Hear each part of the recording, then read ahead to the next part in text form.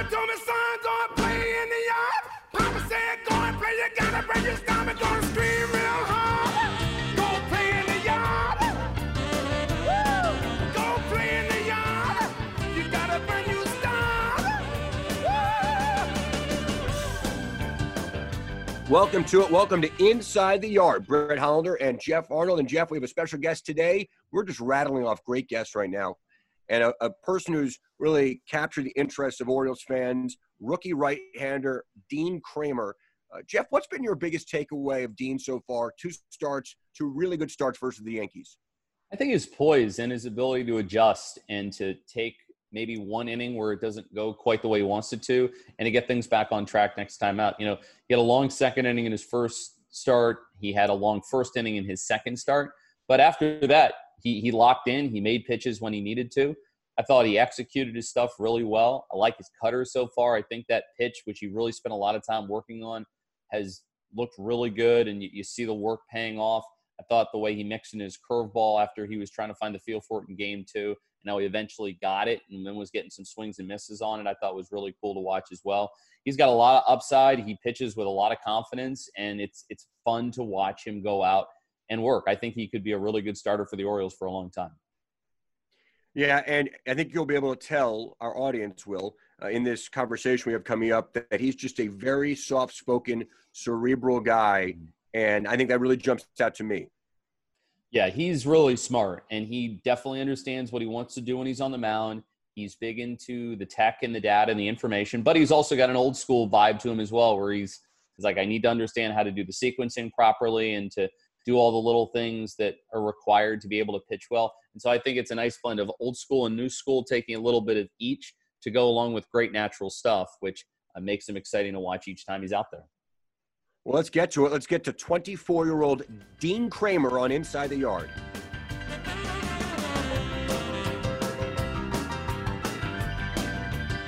A very special guest joins us right now on Inside the Yard. He is the Orioles' hotshot right-hander, a pitching prospect, and a rookie who's often running his big league career. Dean Kremer is with us right now. And, Dean, thank you so much for coming on. We appreciate it. Thank you guys for having me. Well, tell us about it. First two starts against the Yankees of all teams, and you've gone 11 innings, 2 earned runs with 14 strikeouts. You couldn't have drawn it up any better than this. No, you're right. I'm pretty happy with the way it's gone so far. The Yankees are a pretty powerful squad they got over there between their bullpen, their hitters. They're all pretty powerful, and facing the same lineup twice isn't the most ideal situation, especially coming up. But I'm happy it went well. When you face a team in back-to-back games, and it's a team like the Yankees, how do you go about game planning the second time and making sure that you can produce results as good as the first time? So it's about – so depending on obviously how the first one went, you take what worked in that one and incorporate it into the next one, and then kind of start out that way. And if you need to adjust during the game, then you do, because they also make adjustments. Dean, a lot has been made about your slider or cut fastball that you've been working on. Really when you came over to Baltimore, everyone said, you got to see this guy's breaking ball. You got to see his curveball. It's an old-fashioned 12-6. That will be his pitch that takes him to wherever. But you've continued to work on your overall arsenal. Tell us about the addition of that pitch. Yeah, so, it's been in the back pocket for a couple of years now. Not necessarily the same as it is now, but this year during quarantine, I definitely I took advantage of the fact that I was home and I was already built up. So I was just going out there and facing live hitters every week and trying to work on that specific thing and trying to get what I want out of it. In terms of how you use the tech and, Edutronics and Rapsodo and things like that, how much importance does that technology have in helping you refine pitches and making sure that your pitches are as sharp as you want them to be? Yeah, so it helps you try to figure out what you do well, what you don't do well. I like that stuff for like a general sense, like, hey, your fastball has good carry. It'll play more often at the top of the zone, and your breaking ball, when it bounces in front of the plate, doesn't work. But if you put it on the back of the plate, it works better. So I definitely like it in that sense, and you can kind of figure out the shape you want, and it gives you immediate feedback to what you're going for. But I'm also a little bit old school in a sense that I like the tunneling and sequencing correctly, and because I think that matters just a little bit more, especially when it comes to pitching and not just throwing. It was interesting, Dean. After your first start, you were told, I think I actually asked the question that Mike Elias said, he never speaks this way, that you were, quote, knocking on the door. And you said, I try not to play general manager in my head, which I think is actually brilliant, because I think for most humans, we're always kind of calculating, well, if this happens, what does that mean for me, my career, and you're kind of thinking a few chess pieces ahead. How hard is it not to hear those comments? And did you have any sense you were getting the call? Yeah, I mean, I'm definitely guilty of I try, like I said, I try not to play GM, but I'm definitely guilty of doing it. I see the moves that go up there, that go on up there, and you're like, okay, maybe, but I don't want to get my hopes up. Most important thing is like keep my head down and working hard and getting what I want out of my stuff. I don't know. I thought maybe there was a chance, but I mean, again, it's not for sure, and I don't want to get my hopes up, and I mean, I'm happy it happened. How well did the alternate site prepare you for pitching in big league games?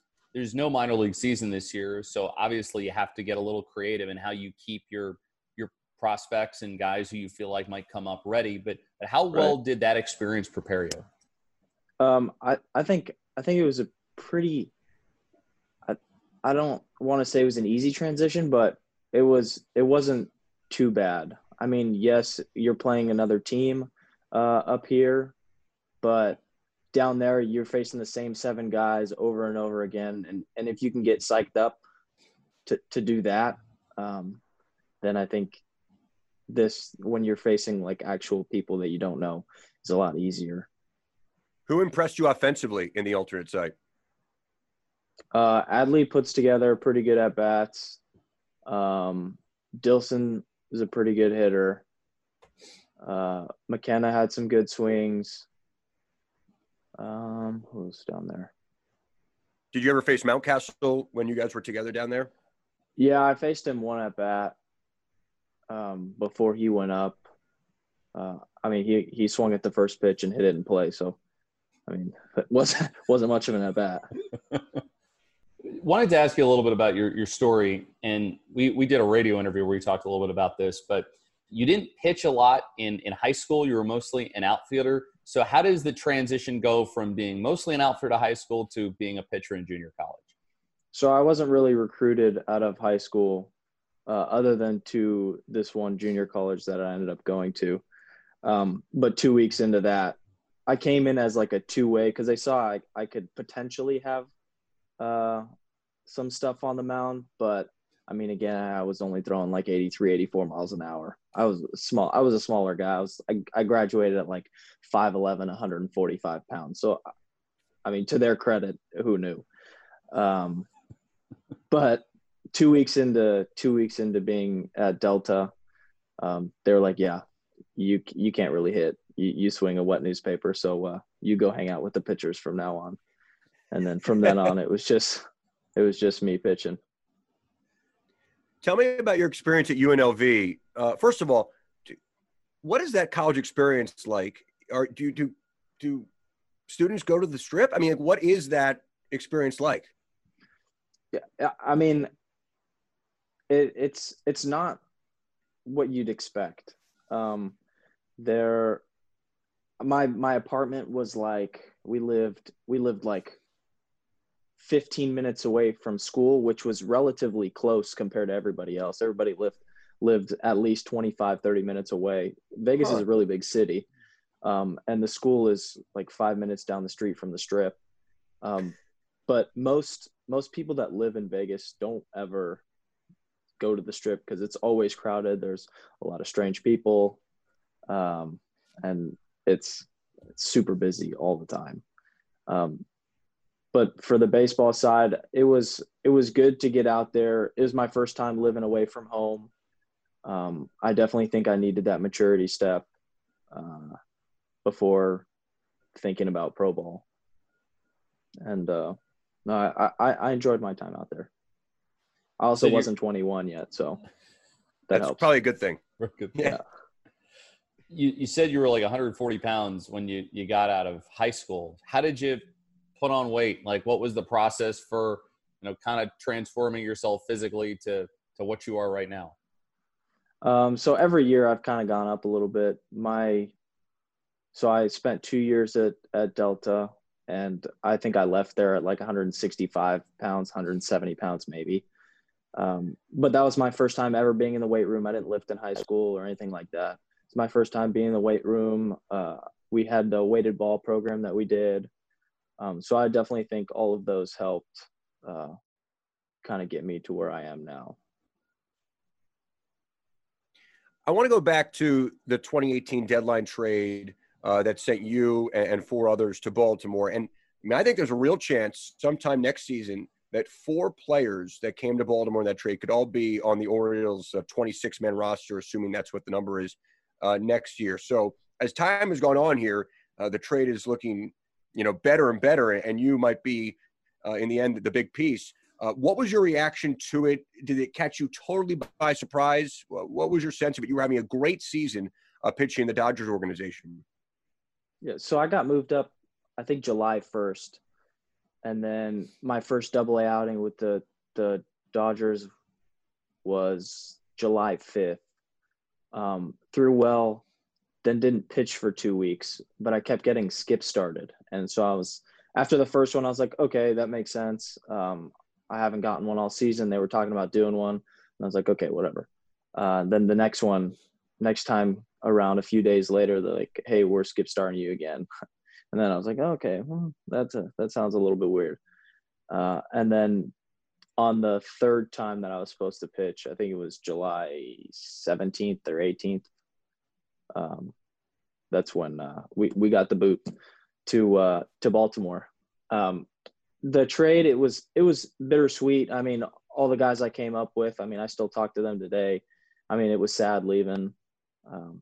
But I mean, I was happy I was getting the opportunity with another club that needed the help, and hopefully, who knows what I would be if I was still with them. Could have been stuck in Double-A for the next 4 years, or could have been debuted last year or this year. Or who knows? But I mean, I wouldn't change how I got here. Final one for me, Dean. When you made your debut and you step on the mound and you're facing the Yankees and there's nobody in the stands, like, what are you feeling when you're out on the mound? Because it's 2020 is a weird year to make a debut.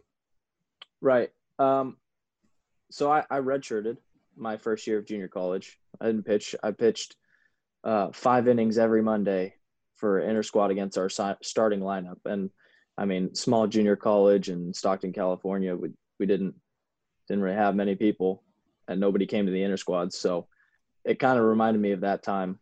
Where it's like, if you can get pumped up to play in front of no one, then, I mean, playing in front of people will be a lot better. Dane, now we're going to do what we call our fun 5 questions. I'm going to ask you 5 questions off the beaten path. You just give me your first answer. What was your favorite minor league city to play in, whether you were a member of that team or just to travel to? I actually really enjoyed Rancho Cucamonga. It's like 40 minutes outside of LA.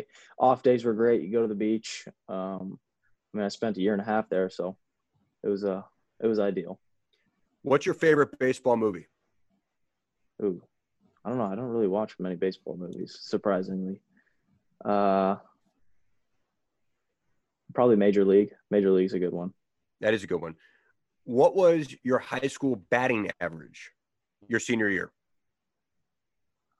I want to say in the low 3s. I think so. Either high 2s or low 3s.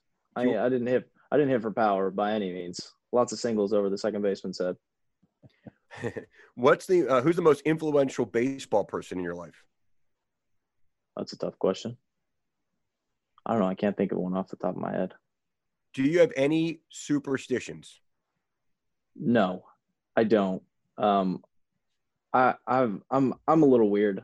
I don't believe in the superstition kind of stuff because I think every day is different than the last. You're not going to feel the same. It's never going to come out the same out of your hand. So, I mean, you can do what you want, but I mean, you're not always guaranteed that it's going to be the same. Those are the fun 5 questions with Dean Kremer. Dean, we appreciate so much. Congratulations on your start. It's been really fun to watch. Thank you very much.